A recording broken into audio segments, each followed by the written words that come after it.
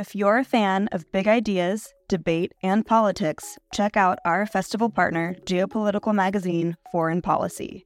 A forum for informed debate about global affairs, Foreign Policy keeps a finger on the pulse of world news and political happenings. Beyond articles that delve behind the headlines via traditional reporting, Foreign Policy has so many other products to offer, ensuring that no matter how you like to engage with eye-opening content, there is a method for you. Check out their free offerings like Foreign Policy Live, their forum for live journalism, newsletters, and podcasts. And with a subscription, unlock in-depth features and quarterly magazines, including their recently dropped spring edition all about India. Fans of IAI will love Foreign Policy for more of the mind-expanding, insightful content that they seek. To explore their content, take advantage of an exclusive discount for IAI fans. Subscribe now using promo code LIGHT24 to save 50% and unlock access to everything Foreign Policy has to offer.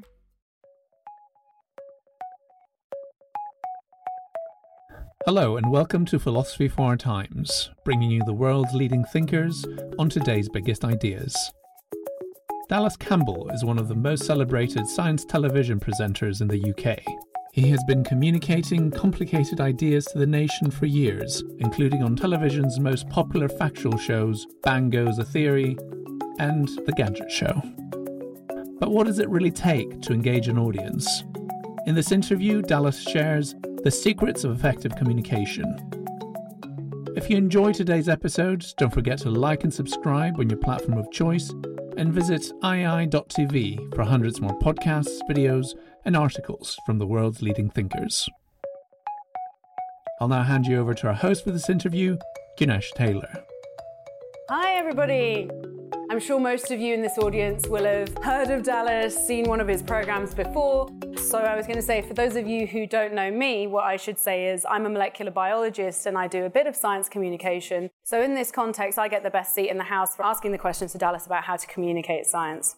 So, first question, Dallas. You should probably remember this, but how did you first get into science communication and broadcasting?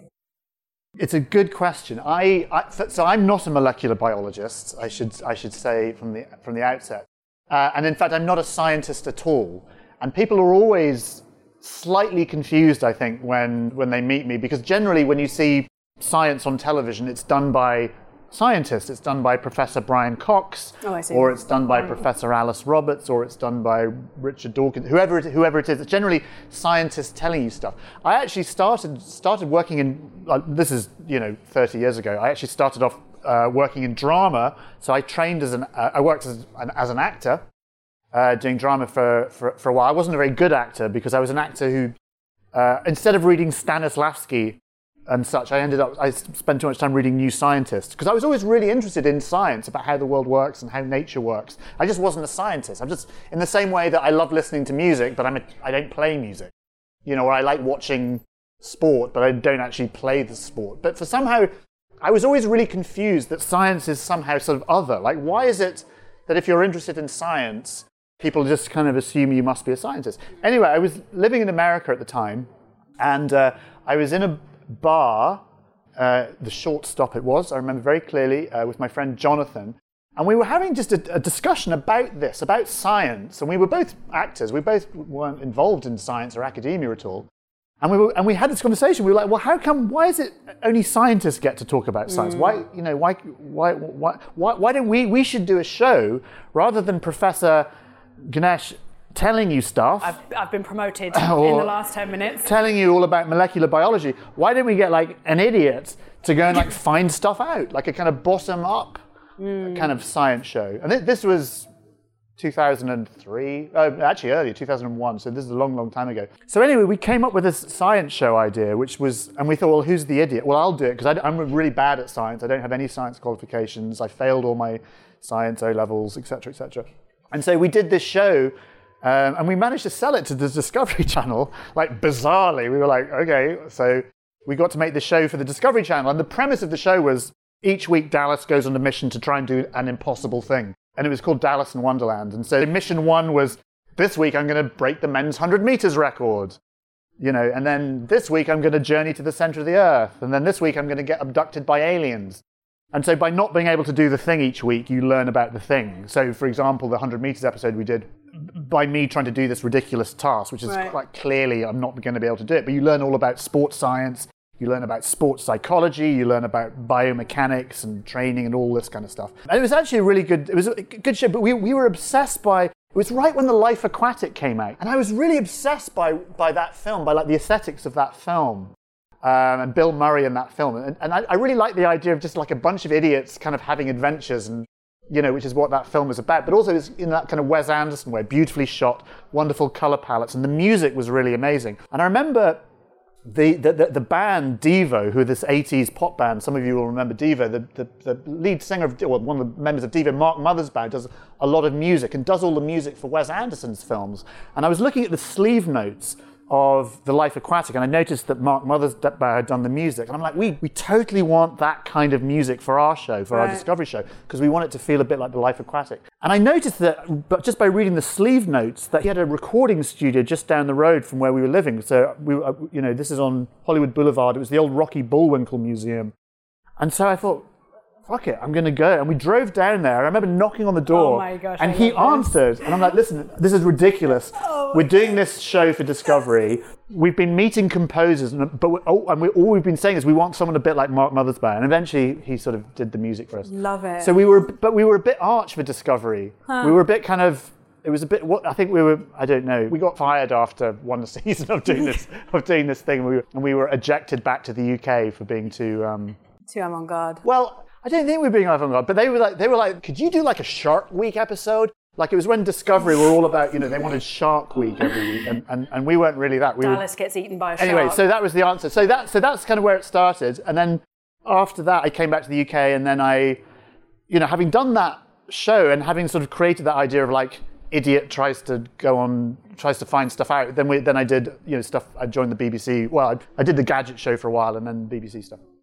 I mean, there's two things that come into my mind in that. There's one thing that you talked about, which is the aesthetic of the show in itself, like the sort of quirky side of things. Yeah. Let's park that for a second.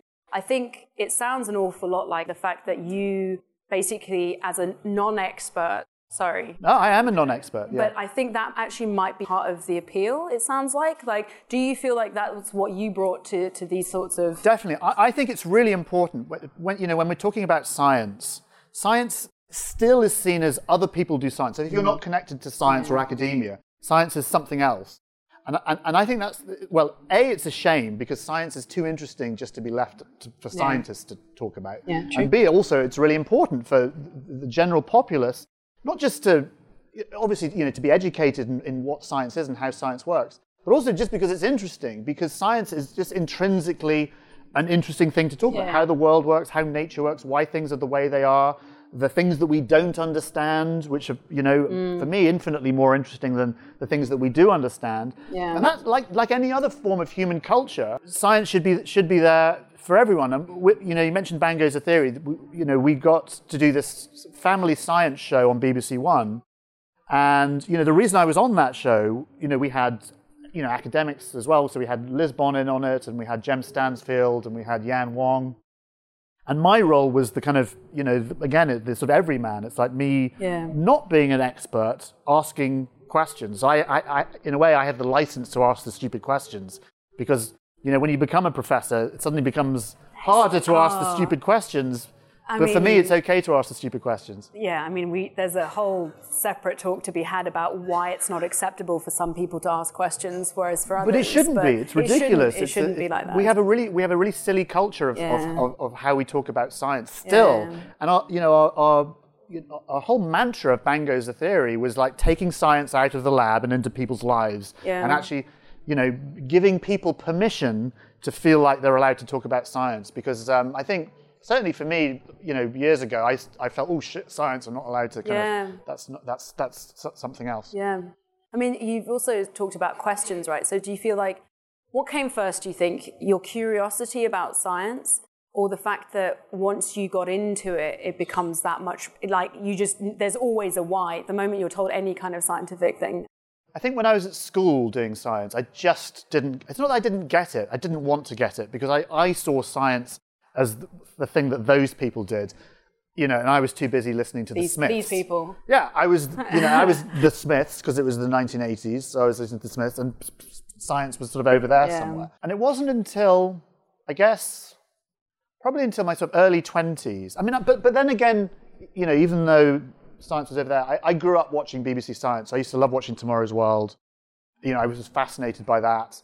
I used to love watching, like everyone, I watched David Attenborough, and I watched, Connections with James Burke, and I grew up watching, Apollo stuff happening because I'm of that age. So that was all in the background, and I found all that world very interesting, but I just didn't associate it with, learning science. I didn't want to be a scientist. Yeah. In the same way that I like listening to Beethoven and I don't want to be a pianist. That's okay.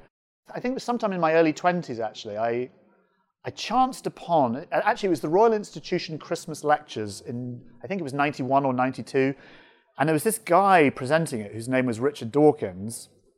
But I remember Richard Dawkins, this young, rather attractive sort of professor, just talking very eloquently about evolution. I didn't really understand how, like everyone else, I sort of had a basic grasp of it, but I didn't really understand it. And he just explained it so beautifully, so simply, so elegantly. And I remember watching this Christmas lecture, and it was like the windows opening and this kind of draft coming in. I was like, why did no one... it's so interesting. Why the hell did no one tell me that when I was at school? And so I became really, really fascinated by that. And I remember reading, soon after that, I read The Blind Watchmaker, one of his books, absolutely fascinating. And then I worked with a director, this guy, Ken Campbell, and I sort of helped him he was doing a series called Reality on the Rocks, which is like my own sort of idea. Ken Campbell tries to go on a mission to try and understand quantum mechanics. And so I got really interested in the kind of that world of crazy stuff we don't understand. And so, I just became really interested in the whys and the hows and the... Let's double down on that point. So what do you think it was about that, the style of that particular science communication thing that you saw? Like, let's drill down on the communication point. What is it that you think is successful or accessible or not? It was just simple. It was the simplicity of it. Like, behind any science, generally, there is a really simple idea that anyone can grasp. Even an idiot like me can grasp. And that's what I got. The wonderful thing about that particular lecture is that it wasn't... Very often, sometimes science communication, it gets obfuscated in a kind of word salad in order to make it look complicated, because somehow science must be complicated. Otherwise, because I'm far above that. When we were doing Bang Goes the Theory, for example, that was a 7:30, just after the One show, BBC One TV show. Yeah. And our benchmark was, look, if my mum can't understand it, it doesn't go in the show. And that's kind of what it was. And we'd call my mum and like, do you understand this? And she'd be like, yeah, we understand that. And that's how it should be. But sometimes we get things like, oh, they're just dumbing down science. And I know anyone who uses the word dumbing down when they talk about science is a rude word. Because behind that is that idea that it's about making you feel superior. Yeah. And so for me, I make no apologies about just telling the simple story of whatever it is that we're talking about. I'm going to go completely off-piste here and take my privileges as the chair. So we've talked actually about, we mentioned before about scientists maybe not feeling comfortable to be seen to not know the answer or asking questions. You've also said about this like needing to feel like, I know and I do the imparting. This is how I do my communication, just so you know, like this. But am I allowed to ask, have you ever felt while you were preparing any of these shows that there was any kind of just like, who is this guy? I think scientists who I really respect know, because like I say good scientists, like I don't mean in a kind of value judgment, but like proper scientists who have humility and are comfortable in their own skin.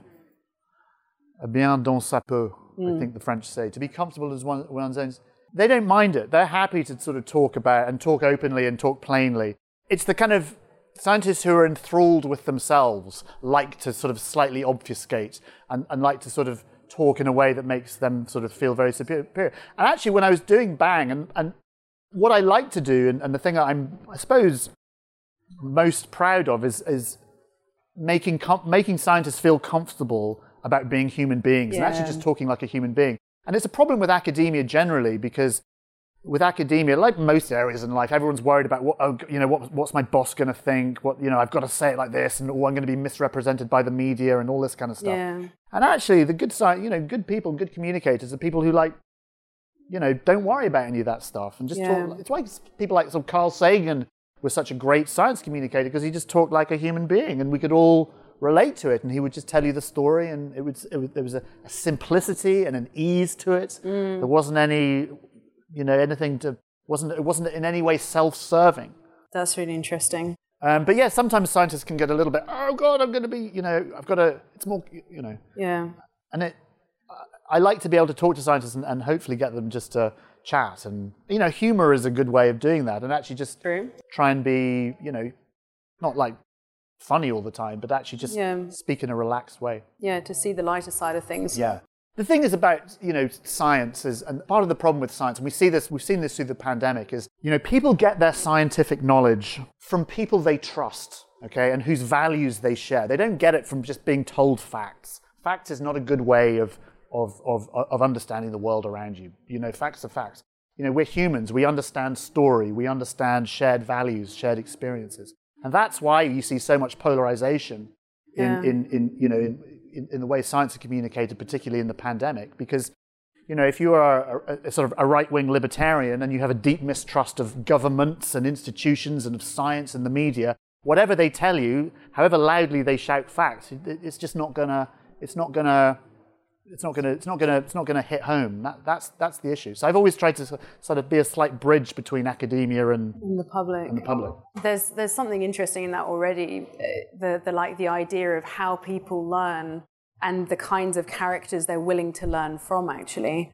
Yeah. And it's interesting you say about similarity, because this is just my personal opinion now, but if you can only learn from people with whom you agree upon with different things, you get into pretty hairy territory pretty fast, no? It's really difficult, but I think scientists and everyone needs to understand how human psychology works and why we sort of get ourselves into a mess, and why just shouting facts at people isn't going to change the thing is, I spend all my time with scientists. I work with scientists, I work with academics, and I work in the media. So I'm naturally, these are people I trust because they're part of my tribe. But if you're not that, and if you have a deep mistrust of the media, and if you think scientists are all a bunch of liberal, elitist, and you're not that, then it makes sense, and they're just talking to you like you're an idiot. Then it makes sense that you're gonna have different values. So in that case, let's segue into this. If I was to say to you, Dallas, I ring you up, Dallas, I'm off to do a really tough gig. I need to try and explain to a really questionable audience, or I'm worried that they're not going to be there for it. And I want to tell them about whatever, genome editing human beings, let's say. Yeah. How do I, A, persuade them to listen to me? And B, the title of the session was how to get them excited about it, because that's like a different gradation. What would you be saying to me, apart from don't do it? No, I would say do it, and just be your natural charming self. It's funny. I went to a flat Earth convention in Birmingham a couple of years ago because I was as you do. Wait, because I wanted there's a backstory to this. Yeah, because I was really interested in this question. I was interested in why. Okay, well, here's a really interesting phenomena. Why is it? People weren't talking about flat Earth 10 years ago. Why are we suddenly talking? Why is everyone believing in the Earth being flat?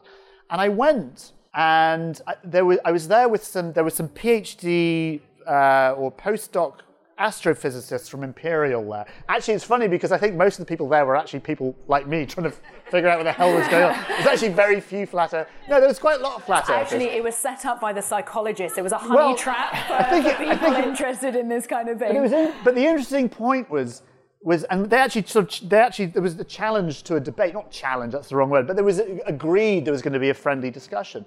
And what was interesting was just how bad the postdocs were at explaining why the Earth was round. It was really difficult. And the reason it was difficult, because their points of reference or their evidence was things like NASA and the science and everything else. And the flat earthers, they're not anti-science. They can talk about gravitational waves, and they can talk about accretion disks, and they can talk about all the stuff. It's scientists they don't trust. So if I say to the flat earthers, look, here's a picture of Apollo, this was taken by Apollo 8, 1968, and it's the famous pale blue, the famous, blue marble shot, Earthrise or whatever. You can see it. And they're like, yes, but NASA's fake. So it's not the science they disagree, it's the scientists, it's the institutions. And that's the problem. And that, we saw it in Brexit, a mistrust, polarization of suddenly institutions that we used to take for granted. And of course, it's all been amplified by social media. So suddenly these disparate groups. I mean, it was funny that the show Dallas in Wonderland that we were doing, we did a show about journeying to the center of the earth. And the sort of act 3 of that show is a kind of joke. We went to see some people who believed the earth was hollow. And then, that was the kind of Louis Theroux-esque kind of end to the show. And actually, flat Earth didn't exist then. People believed the Earth is hollow, but it was such a fringe idea. But now, like, flat Earth is like massive. It's like a huge thing because of YouTube, because of the way that social media algorithms are set up. These kind of disparate kind of ideas suddenly find themselves and they sort of gravitate towards each other, and these movements grow. But no, it's funny because you talk to the flat Earthers, they'll tell you all the science, and they'll talk to you about distances to horizons and the way that aeroplanes fly and all this kind of craziness.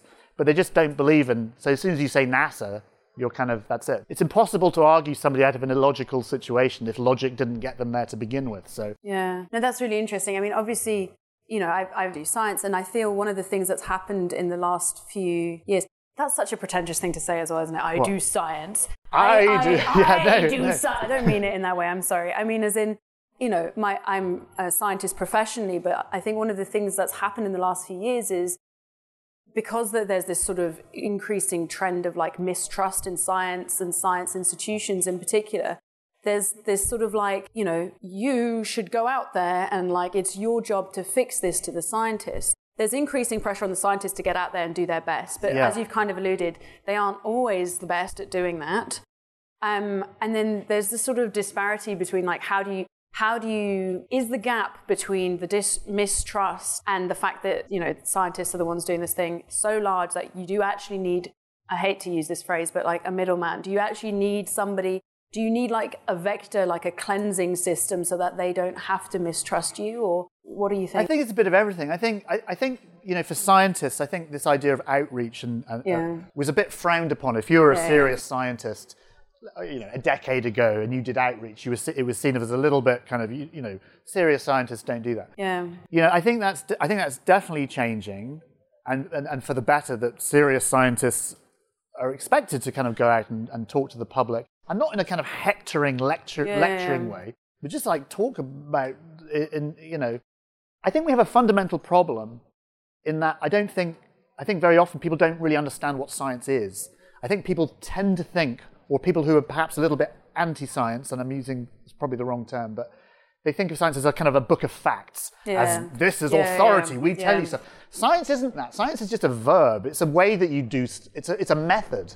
It's a way that you kind of explore the world. It's not about facts and things. When I see anti-vaxxers and stuff online going, oh yes, but science said masks didn't work, and now they say masks do work, as if that's like, No, that's what science, it doesn't know anything. Science looks at the best data at the time and then it changes its mind all the time.